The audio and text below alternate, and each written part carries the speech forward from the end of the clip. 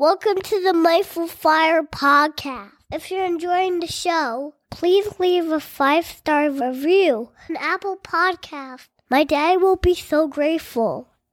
See you next time on the Mindful Fire podcast.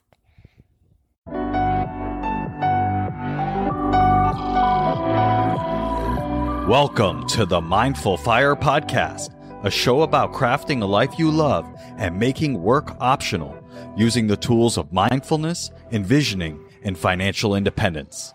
I'm your host, Adam Cuello, and I'm so glad you're here. Each episode of the Mindful Fire podcast explores these 3 tools through teachings, guided meditations, and inspiring interviews with people actually living them to craft a life they love. At its core, Mindful Fire is about creating more awareness and choice in your life. Mindfulness helps you develop self-awareness to know yourself better and what's most important to you by practicing a kind, curious awareness.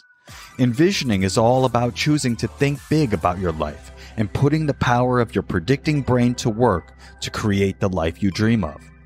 And financial independence brings awareness and choice to your financial life, empowering you to make your vision a reality by getting your money sorted out and ultimately making work optional. And here's the best part.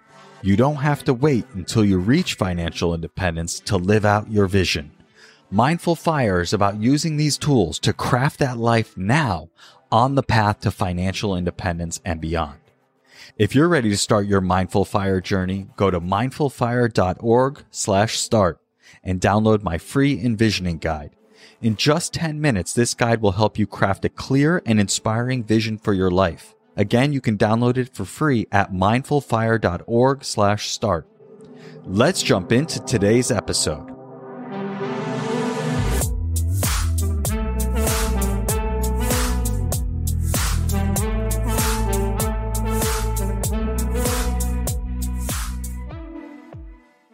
Nirav, welcome to the Mindful Fire podcast. I'm so glad to have you here.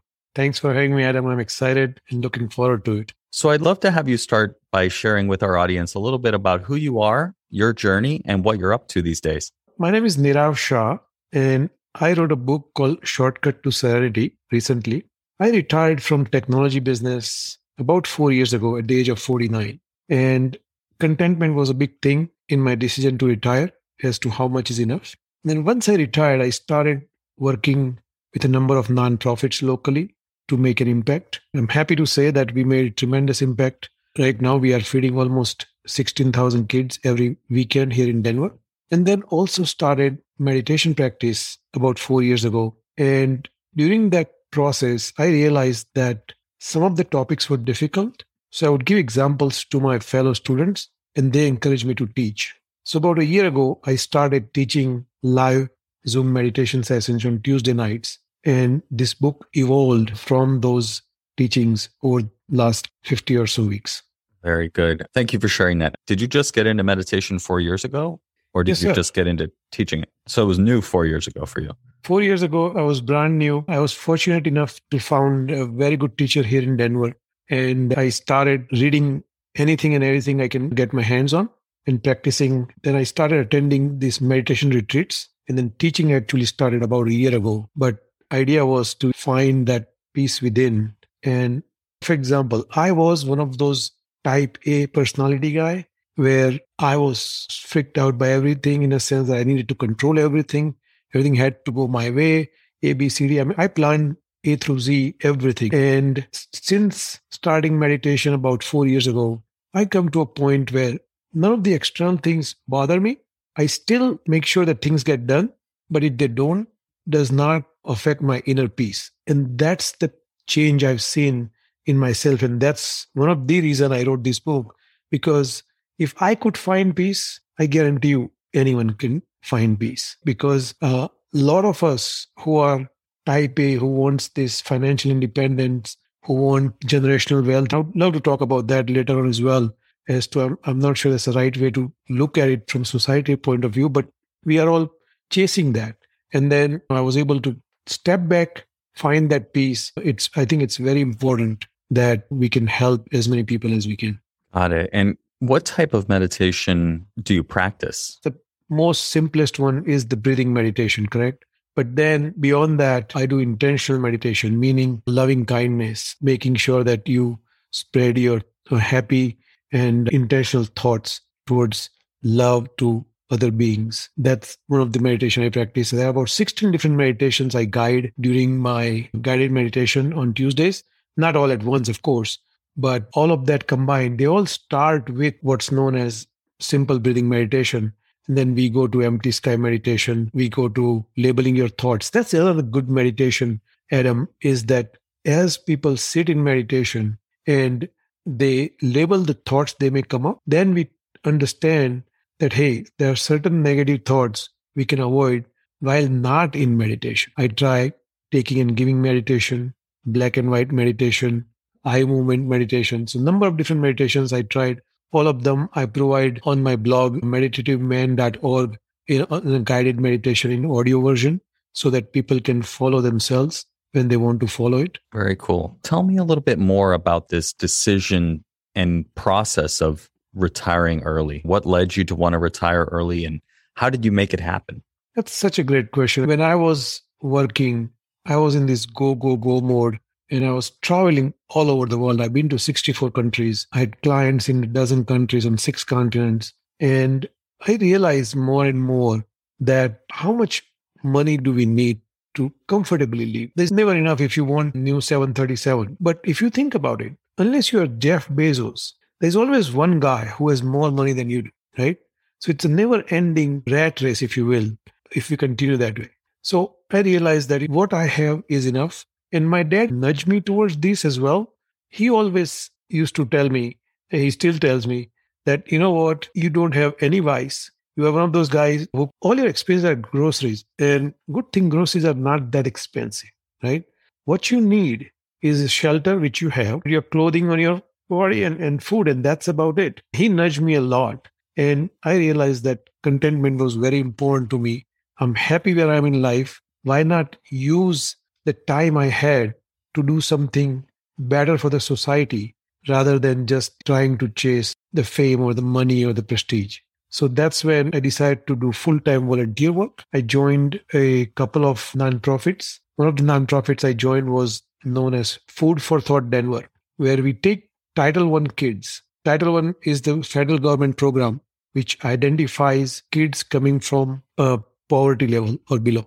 Okay, so family of 4, annual income less than $30,000. These kids get breakfast and lunch every weekday at school for free, but they have weekend food insecurity. So this organization gave a bag of food every Friday at the time to about maybe 3,000 kids, which can make 8 meals over the weekend for these kids. So kid doesn't have to go hungry. So I joined them and I said, you know what, let's try to blow this up. In Denver metro area, there are 55,000 kids who qualify for this program. That's a lot of kids who go hungry every weekend.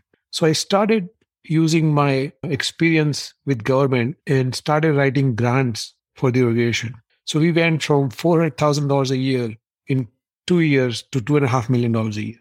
So what that meant was we went from supporting 500 kids or 1,000 kids or 2,000 kids to now 16,000 kids every week.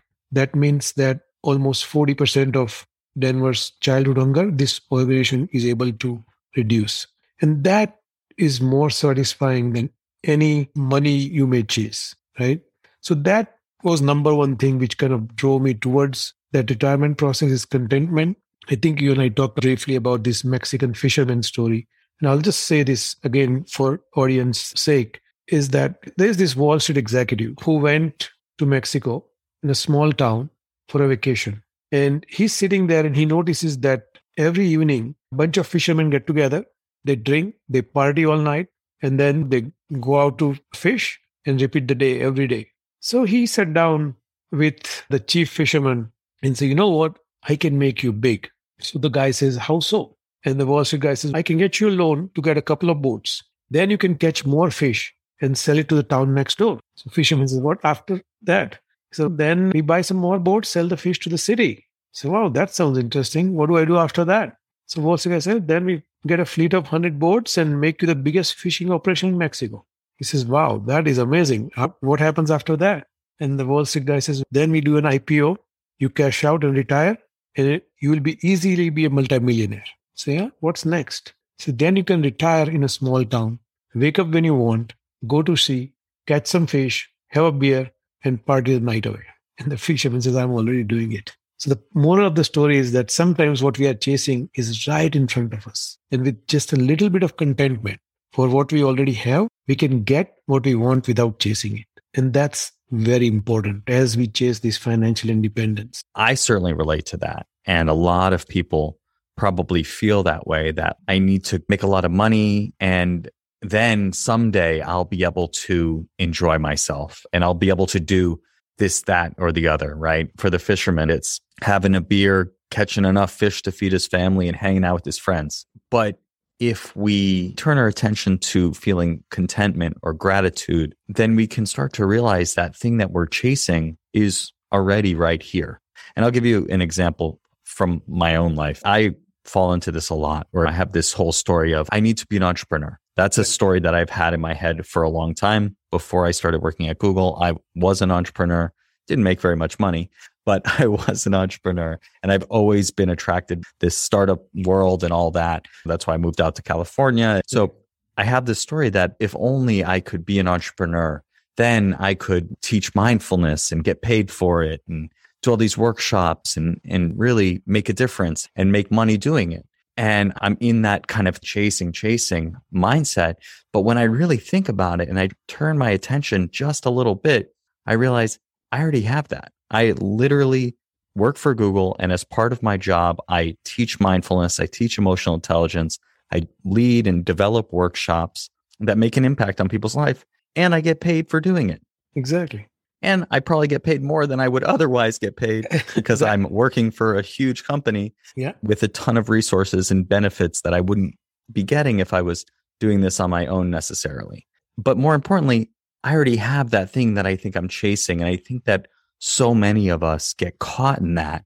And I'd love to hear what you think about that.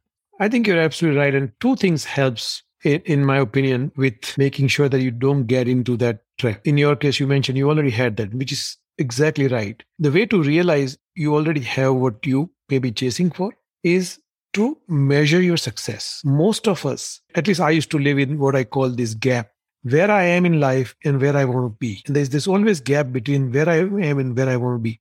Because of that, we never measure the success as to where we actually are. Forget where we want to be. But where we are is far further.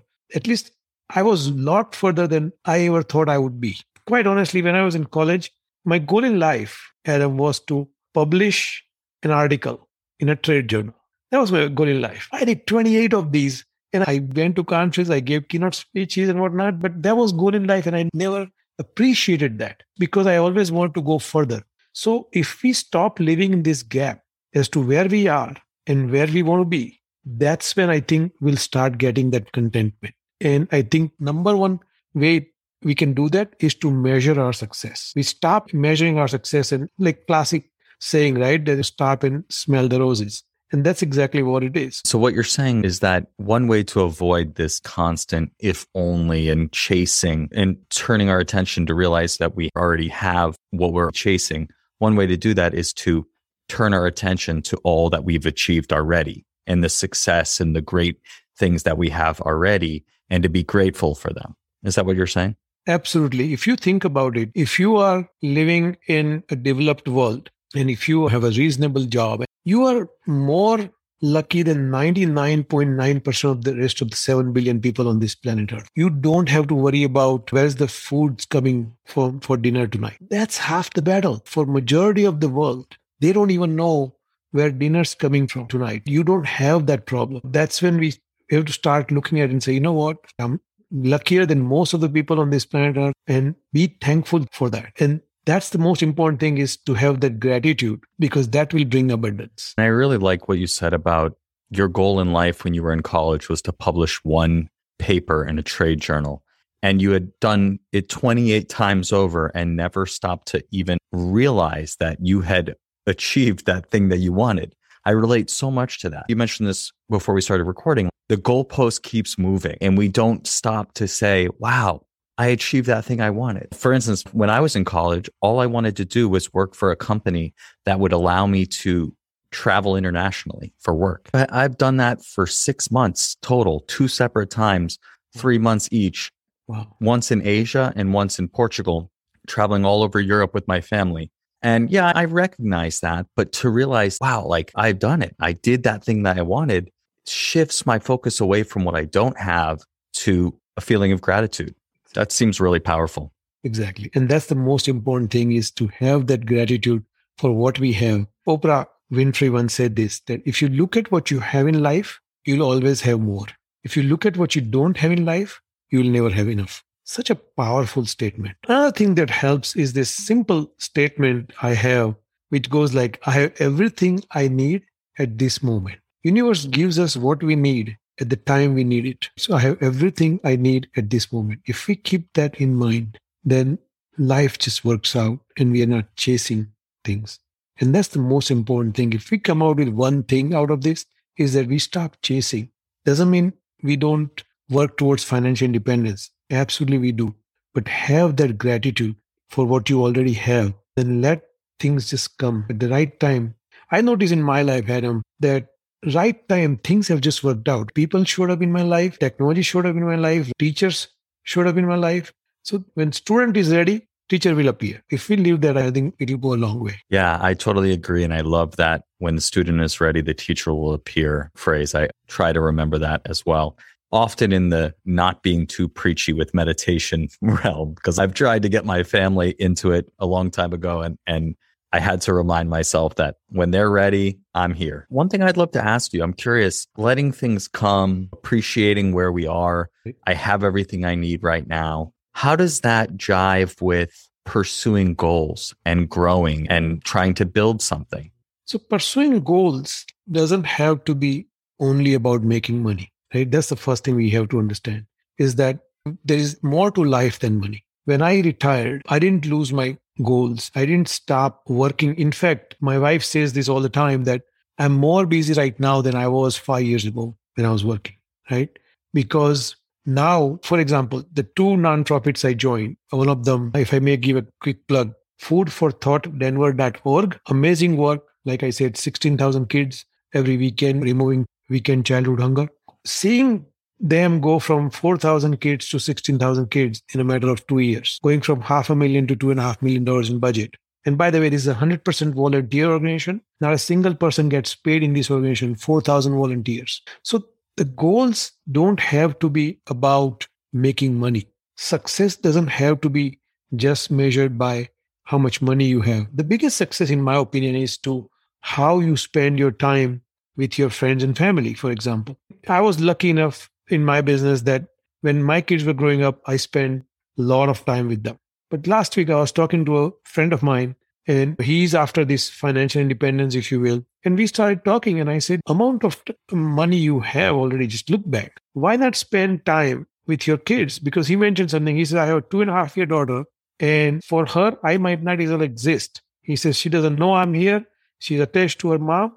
And I said, how much time do you spend with her? Maybe 10 minutes after dinner every night. And this guy, he works from home. So I said, how about this? He says she comes from daycare back home at 4 o'clock every day. And then his mother-in-law takes care of the daughter from 4 to 6 until his wife comes home. I said, why don't you give your mother-in-law a break? 4 to 6, 2 hours. Spend with your daughter every day. If you have more work, you can do it after she goes to sleep. The point is the success can be measured in a lot more different ways than just making money. Does not mean we have to let go of the goals. Does not mean that we just sit around and wait for things to happen. We still make things happen, but in a different arena. And another thing is, when you start being generous, it opens up a lot more doors than you ever thought possible. I was talking to this other guy 2 weeks ago. This guy, he's a millionaire on his own. And I said, what are you doing for the society at large? And he says, I still want to make some more money. I have this number in my head.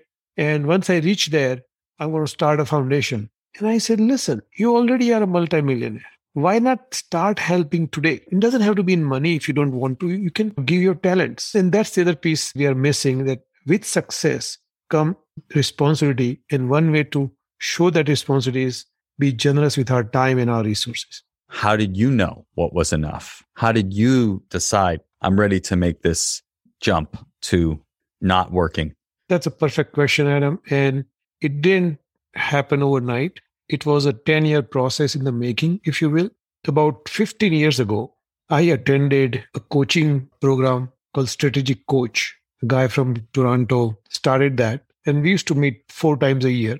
And he taught a number of things, but one thing he taught which kind of ingrained in me was this process called free days, focus days, and buffer days. And what he was preaching is on a free day, 24-hour period from midnight to midnight, you don't do any work. You don't check your emails, you don't check your voicemail, completely work free. It really ingrained in me. And at a time, I used to take 150 free days a year. Now, that sounds like a lot, but if you think about it, you have 104 weekend days and you have about 10 holidays. So you are already at 114 if you truly honor those free days. Problem with technology-driven employment right now is that people are scheduling meetings routinely on a Saturday. That's just wrong on so many levels. So when we have those free days, it opens up a lot of things in us. It allows us to spend time with our kids. Give you an example. My boy was 7 years old and someone called on a Saturday and he picks up the phone and he says, "What is this about?" And the guy started talking something. And he says, "You know what? My dad doesn't do business on Saturdays." And he just hung up. 7-year-old kid, he figured out that, hey, dad doesn't do work on Saturdays. So it started that. And then it became a process. Last 5-6 years before I retired, I started working maybe 10 hours a week, then 4 hours a week. So it was not flipping the switch overnight. It was over a period of 10 years or so to get there. So it wasn't easy, I guess, what I'm trying to tell you. That's interesting and makes a lot of sense, especially having a fairly long career, not the traditional 40-something years of working, but still a good long career. Absolutely. And probably a lot of your identity tied up in it. So just to switch overnight is tricky. Would probably be a different result.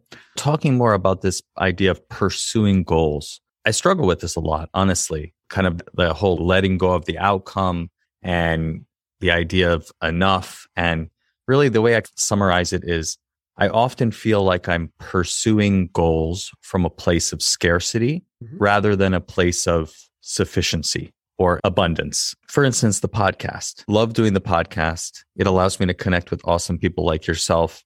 But I use the podcast statistics of how many people download as like a measure of self-worth and like needing to grow this to something big. So it's not even about money necessarily, right? This is a hobby. This is ideally at some point, maybe you'll earn some income to cover its own expenses would be nice, but it's more of a something to do to learn and grow and connect and potentially set me up to teach mindfulness and do workshops for other organizations down the road. But I often feel like I'm acting from a place of not enough, of scarcity. Maybe taking your advice on looking at how much I've achieved already, just having started this about a year ago and having already reached 4,200 downloads and reached a lot of people and gotten a lot of good feedback. I feel like it's easier said than done to operate from a place of sufficiency. What are your thoughts? I struggle with this. It is easier said than done, and we all struggle with that. One thing which helps is a formal gratitude practice. A guy named Lee Brower, he's out of Utah. He used to be my coach. He started gratitude practice, gratitude attitude, he called it. And this guy, every morning when he got ready, he would put this gratitude rock in his pocket. He will rub it and he'll think about 3 things he's thankful for. Every evening when he took the rock out of his pocket, again, he will think of 3 things he's thankful for. And every meeting we had, he started with this gratitude practice where everyone in the meeting will start with, think of 1 thing you are thankful for that happened in your life in last 1 week. Then once you identify that, think about why you are thankful. And why here is a lot more important than what, because it lets you dig deeper. And he rubbed off on me and I started doing every meeting with this gratitude attitude about 10 years ago. And that allows you to stay in that abundance mindset as opposed to the scarcity mindset. So if you develop this gratitude practice, it takes 21 days to make a habit. So if you develop for 21 days, make sure, and we used to do this on a dinner table, Adam, quite frankly, when my kids were young, we'll sit down and we'll say 1 thing you're thankful for and why before we had dinner. And my kids were young, so they would say, I'm thankful for Mama. She made dinner for me. It started there. We would say, okay, Let's get it a little bit deeper than that. But that really helps to develop that gratitude practice, because then it keeps you in that abundance mindset rather than keeping you in that scarcity mindset. I'd love to dive into this idea of enough a little bit more, Nirav. Many people in the financial independence space use the 4% rule to figure out how much they need to accumulate and invest to be able to live for the rest of their life and cover their annual expenses. If you're hearing about this for the first time, the 4% rule basically says, take your annual expenses, multiply by 25, and then you can live off 4% of your money, and assumes that your investments will grow at greater than 4% per year and will replenish the money that you're living off of. With that said, my question to you, Nirav, is let's say that you are getting close to or have reached this amount of money, but still don't feel like you have enough, or for other reasons are deciding, I'm not ready yet. How did you think about that as you were deciding to retire? So that's a very good question. The 4% rule the financial industry has come up with, I'm not a fan of, quite frankly, the 4% rule, but let's go with that for now and say that, okay, you have reached that 4% goal. Hey, I have 25 times my expenses covered in my bank. I'm ready to retire, but I feel uneasy, if you will. If that's the case, one thing you could do is cut back your time. So, okay, I've reached it, but I'm not ready to leave it 100%. Why not go down 50%? Right? Nothing says that retirement has to be an on and off switch. If we kind of phase in the retirement, it's similar to when you invest in some stock. Sometimes you leg in, right? You buy a third of your position today, third maybe month from today, third maybe another month from today. Similarly, if we leg in our retirement and say, okay, I'm going to cut down, instead of working 40 hours a week, I'm going to stop to 20 hours a week because I have what I think I need, but I'm just not sure. That also gives us time to figure out what to do in retirement. Because if you're going to just sit around in retirement, you might as well not retire. There's only so much golf you can play. There's only so much travel you can do. So you must find a purpose in your retirement. That's one thing people are missing, because when they are going after this financial independence, they have not thought through what's the purpose once you reach the retirement. So if you leg in, maybe it gives you time to develop that purpose. Yeah, that makes a ton of sense. And that's really what this podcast is all about for me. It's figure out, what do I want to do after I retire early? Talking to people who teach meditation, is that something I want to do? Podcasting, is that something I want to do? And so I really love the idea of starting now, starting to figure out and build that purpose, ideally into your day-to-day job, but also on the side. If what you're doing for a living isn't your purpose, you can still build it on the side. Now I'm curious, what are your thoughts on the 4% rule? See, 4% rule works if someone has certain amount of money and the right advice and whatnot, but it also depends on your risk profile. For example, I'm a risk-averse guy. I don't do stock market. So 4% rule works if you are in a stock market, if you have a certain risk profile. But if you are a conservative person, then you may need 5%. If you are someone who actually may need a lot less, let's say you own a couple of apartments which you rent out, and that income is sufficient. Maybe it's only 1%, but it still works because that income is sufficient. So you don't need always 25 times your expense. 10 times may be okay if the income is coming from a source which you think is valid and reasonable. Yeah, that makes sense. If you have real estate properties that are producing income, or you have a side hustle that is producing income, or other investments that are producing income, then yeah, you don't necessarily need to have the full 4%. Exactly. Or you don't necessarily need to have 25 times in hard assets. Okay, I think that's great advice. What I'm really hearing with all of this is it's a practice. Just like meditation is a practice, practicing gratitude or measuring your successes, as you called it, really taking in the good of what you've achieved. Doing that more and more will train you to see the good. We all have a negativity bias. We've evolved to scan our environment for threats, to notice the bad things more easily than the good things, because that's what kept our ancestors alive. But we can train ourselves to spot the good. And it sounds like those are some really good ways to do that. Absolutely. And another thing is, you mentioned practice, right? So someone asked me this. He says, what's the point of meditation practice? Is it to find that 5 minutes of peace? And you can extend that to any practice, right? What's the point of gratitude practice? Is it to be thankful for at that moment? And my answer always has been that the focus of the practice is not the practice itself. We don't practice just to practice. For example, if you want to climb, Mount Kilimanjaro, you want to go to Tanzania and climb that, you'll start practicing, right? You will start running, then you'll maybe come to Colorado or Utah, go up the mountains, make sure you can handle the elevation. You can walk 5-10 miles uphill every day.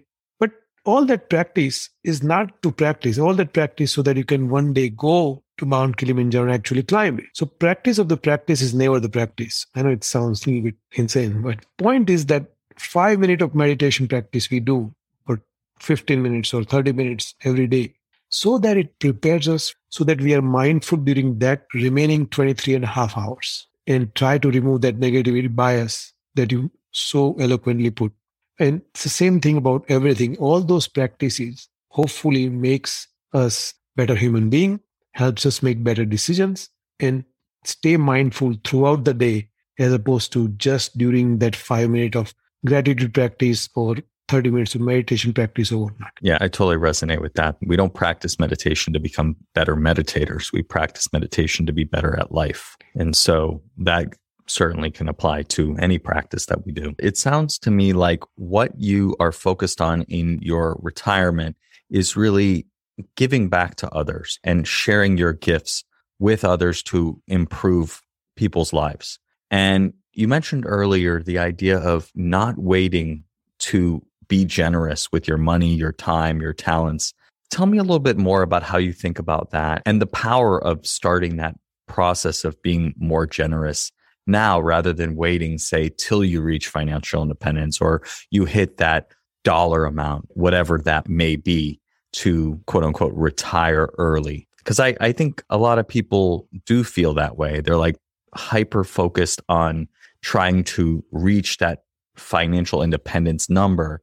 And even if the goalpost isn't constantly moving like we've been talking about, I think that a lot of us might be missing out on some of the benefits of helping others and being generous with our resources now. That's such a great question, Adam, because have you ever noticed that when you do a good deed, something good happens to you, right? So why wait for something good happen to us? We already are a generous nation. But if you think about it, forget about money, for example. Let's say you have a goal in mind, you have that number you need to reach. And whatever that number may be for you, I'm sure you are closer than where you were before. May not be as fast as you want to, but it's still moving in the right direction. And as long as it's moving in the right direction, you are making progress. While you are doing that, if we look at society around us, there are people who are not less fortunate than you and I are. And we must try to figure out how to help them.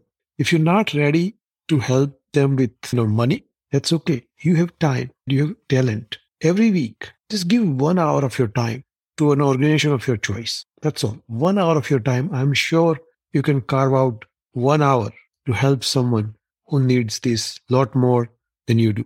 And that's a start. That's a huge start, because then you are trying to be generous. I think I mentioned this. We are the most giving nation on planet Earth. According to the Giving Institute, we give away $500 billion a year.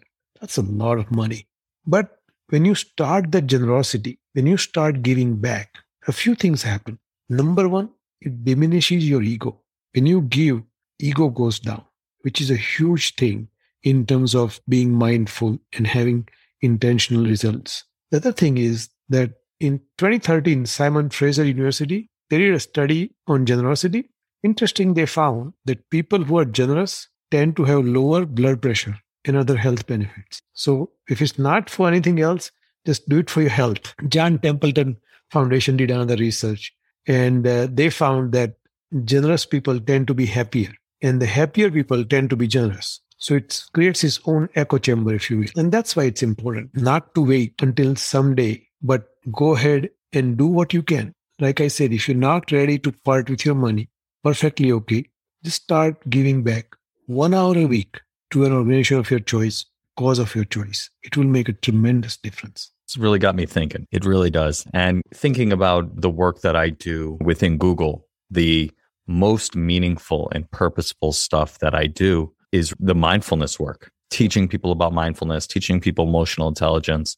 And it's giving back in a way. Like, I don't have to do that. I don't get paid extra to do that, but it feels good. It stretches me. It is me giving my time and talents to make people around me better and extending that feeling by doing more outside of Google and making an impact in those ways, even financially. I had a guy named JG Larochette on the podcast on episode 35. He teaches mindfulness to kids in schools in the East Bay in California, in the Bay Area. And I think now they're doing like 33 schools and 13,000 kids. I was so moved by the work that they were doing that I have been raising money. I was going to be matching up to $500 and having Google match as well. Yeah. And it was one of those things where it's like, yeah, I got to talk to my wife. I don't know. I've never made a commitment like that or given away that much money, honestly. And I still haven't.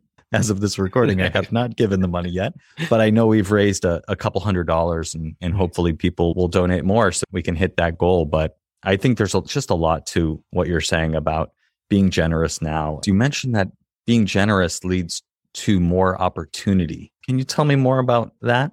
I always notice, Adam, that when I'm doing good things, first of all, my mood is good. I'm in a good mood when I'm helping people. And that tends to attract positive vibes, if you will. And things just happen. Things fall in place because I'm in a good mood. Maybe I'm just not thinking about that negativity bias you mentioned. Maybe that's what it is. But maybe creates a positivity bias and allows us to look at things which are happening in our life. But when I'm generous, I tend to notice that things are moving in a positive direction. I don't have any research to back that up. It's just a personal anecdotal information. Yeah, maybe you're in a mindset where you're more likely to notice the good because you're already doing good and feeling good. And then what we were talking about earlier, you're taking in the good, which just brings more good. I like it. I like it. One thing I would also like to mention, Adam, if you don't mind, is this phrase I hear a lot lately about generational wealth. A lot of people I meet who are trying to be financially independent, more often than not, want to talk about generational wealth. And I would say what my dad told us kids when we were growing up. He always told us that, you know what, I'll pay for the best education money can buy. But once you are done with your schooling, you're on your own, don't expect a penny from me. I'm going to give everything away. And that's exactly what he did in his life. And that's the thing we told our kids all along, that we'll get you the education you need. Beyond that, you must learn to stand on your own and not expect anything from your parents. And that is important because when we start talking about this generational wealth, we lose that. I have a friend who says that he has 18 grandkids and he has enough money that he's going to leave $1 million for each grandkids. Some of them are 2 months old or 6 months old. That is a lot of money for a young kid. And I worry that when those young kids know that they have that kind of money, what kind of work ethic they may develop or they may not develop. Financial independence is very important, but we must try to remove this generational wealth discussion away from financial independence. I think that's very important as a society. Yeah, there's a lot that I want to dive into in what you just shared. But talking about this generational wealth, I think often in the financial independence retire early community, it's referred to as second generation FI, which is essentially accumulating enough money so that the next generation doesn't have to worry about working for a living or it becomes optional. I agree with you completely. You need to be able to stand on your own 2 feet and have the work ethic and the vision and desire and purpose to go out and create value in the world on your own. We've all seen what happens when mega rich people get everything handed to them on a silver platter. Either they don't do anything or they waste all the money. There's exceptions to that, of course. But I think the interesting part about this second generation FI thing is the idea of passing down the concepts of financial independence to the next generation.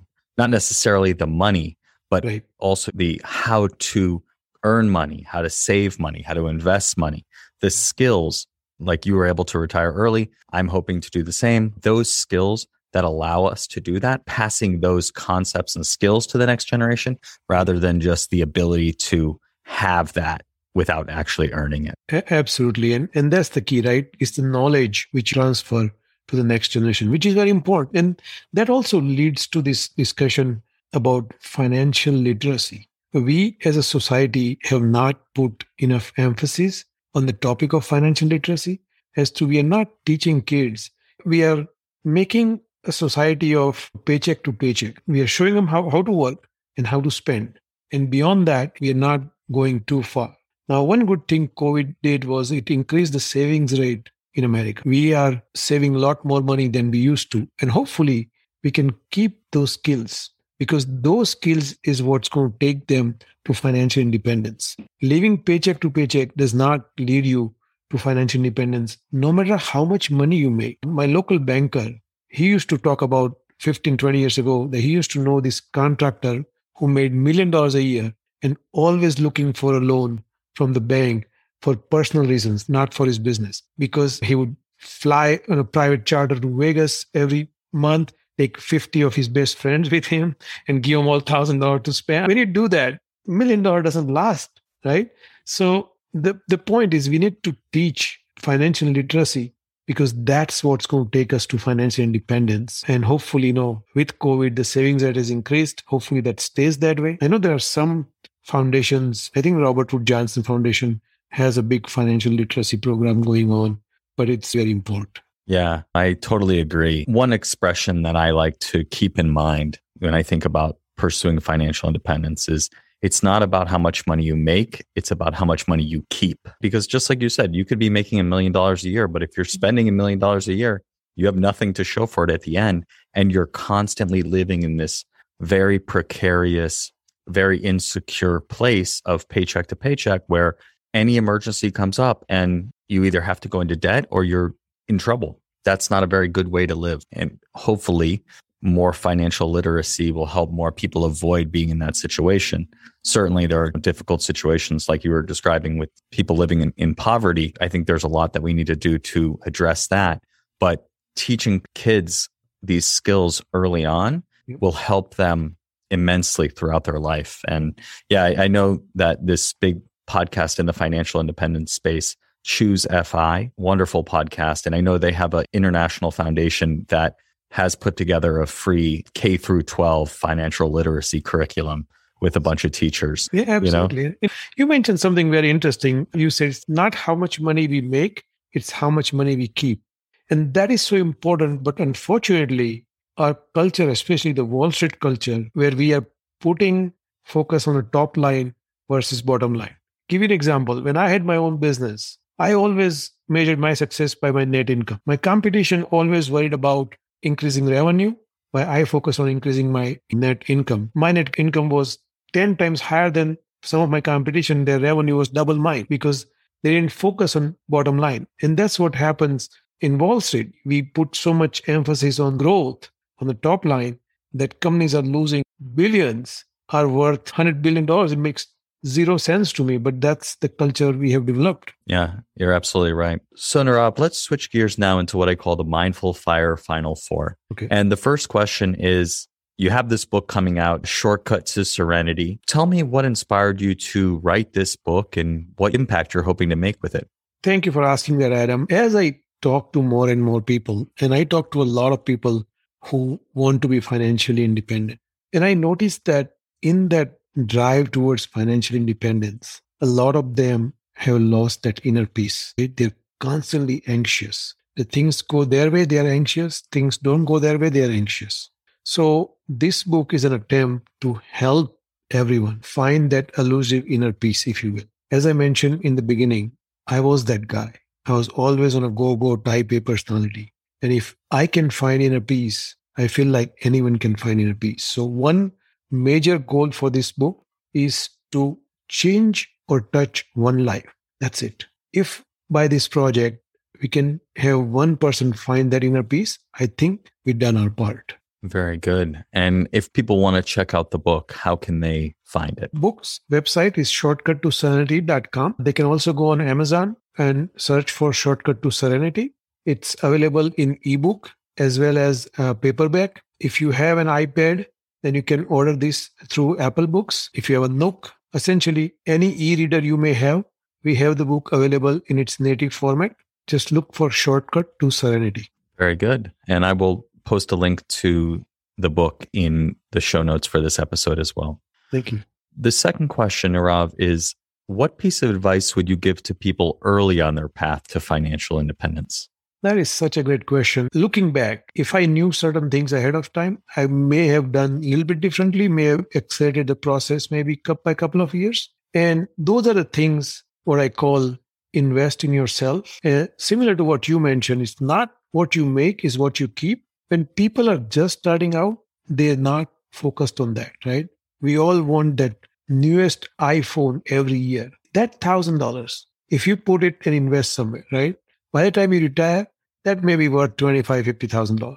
So the point is that what you keep is more important. That lesson, usually people get after 5 years in their career. If they get from day one, that makes a huge difference. That's one thing I would definitely say that. Yeah, that makes a ton of sense. It was about 5 or so years into my career that I was like, I should probably learn what I should do with this money, right? Like I'm making this money. Luckily, I wasn't spending it too quickly and I was saving it, but knowing what to invest it in and how to manage it. And it all seemed too scary, but I've mentioned this a million times on the podcast, but read the book, The Simple Path to Wealth. That book is incredible and will help you get a strong start no matter where you are in your earning career. The third question is, what piece of advice would you give to someone getting started with meditation and or mindfulness? Mindfulness become this jargon, if you will, where people are just throwing it out. One thing I would say is if you're interested in inner peace, just start with simple breathing meditation. You don't have to do anything fancy. Take a deep breath.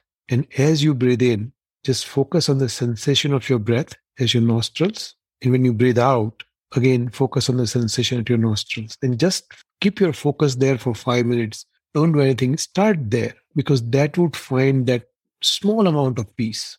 And then once you start there, then you start looking as to what may be right for you in terms of if you are just interested in meditations, on our meditation blog, meditativeman.org, we have guided meditations available, no cost. You can just have the audio run while you're doing a meditation. Just 13 minutes per meditation. Do it twice a day. Give yourself 26 minutes to find that peace. Very good. Yeah, thank you for that advice. And if you're interested, Nirav, I'd love to share one of your meditations with the audience. If you are interested, and there's one that you want to pick out and we can release it. I've been thinking about doing this for a while, actually, is if a guest is also a meditation teacher to have the episodes come out. And then maybe the next week we'll have a meditation by you released on the podcast as well, if you're interested.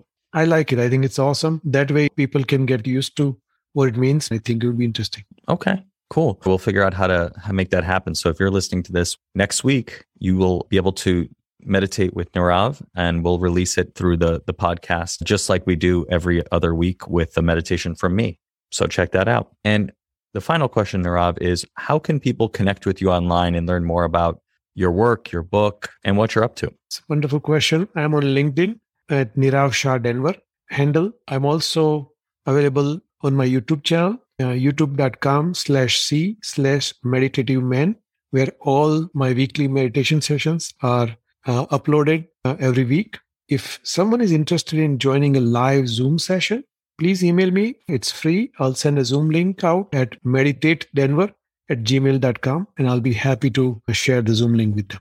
Very good. I will make sure to include all of that in the show notes. Thank you. Thank you so much, Nirav, for joining me on the show today. I learned a lot. You gave me a lot to think about, and I'm sure the audience feels the same way. So thank you for sharing your time and your wisdom with us. Thank you so very much, and I look forward to getting to know you more.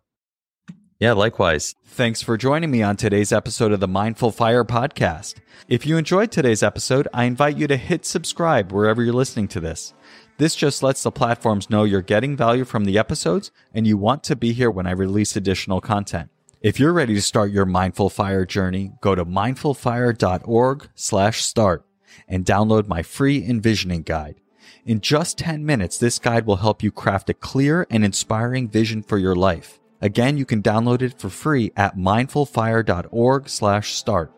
Thanks again, and I'll catch you next time on the Mindful Fire podcast.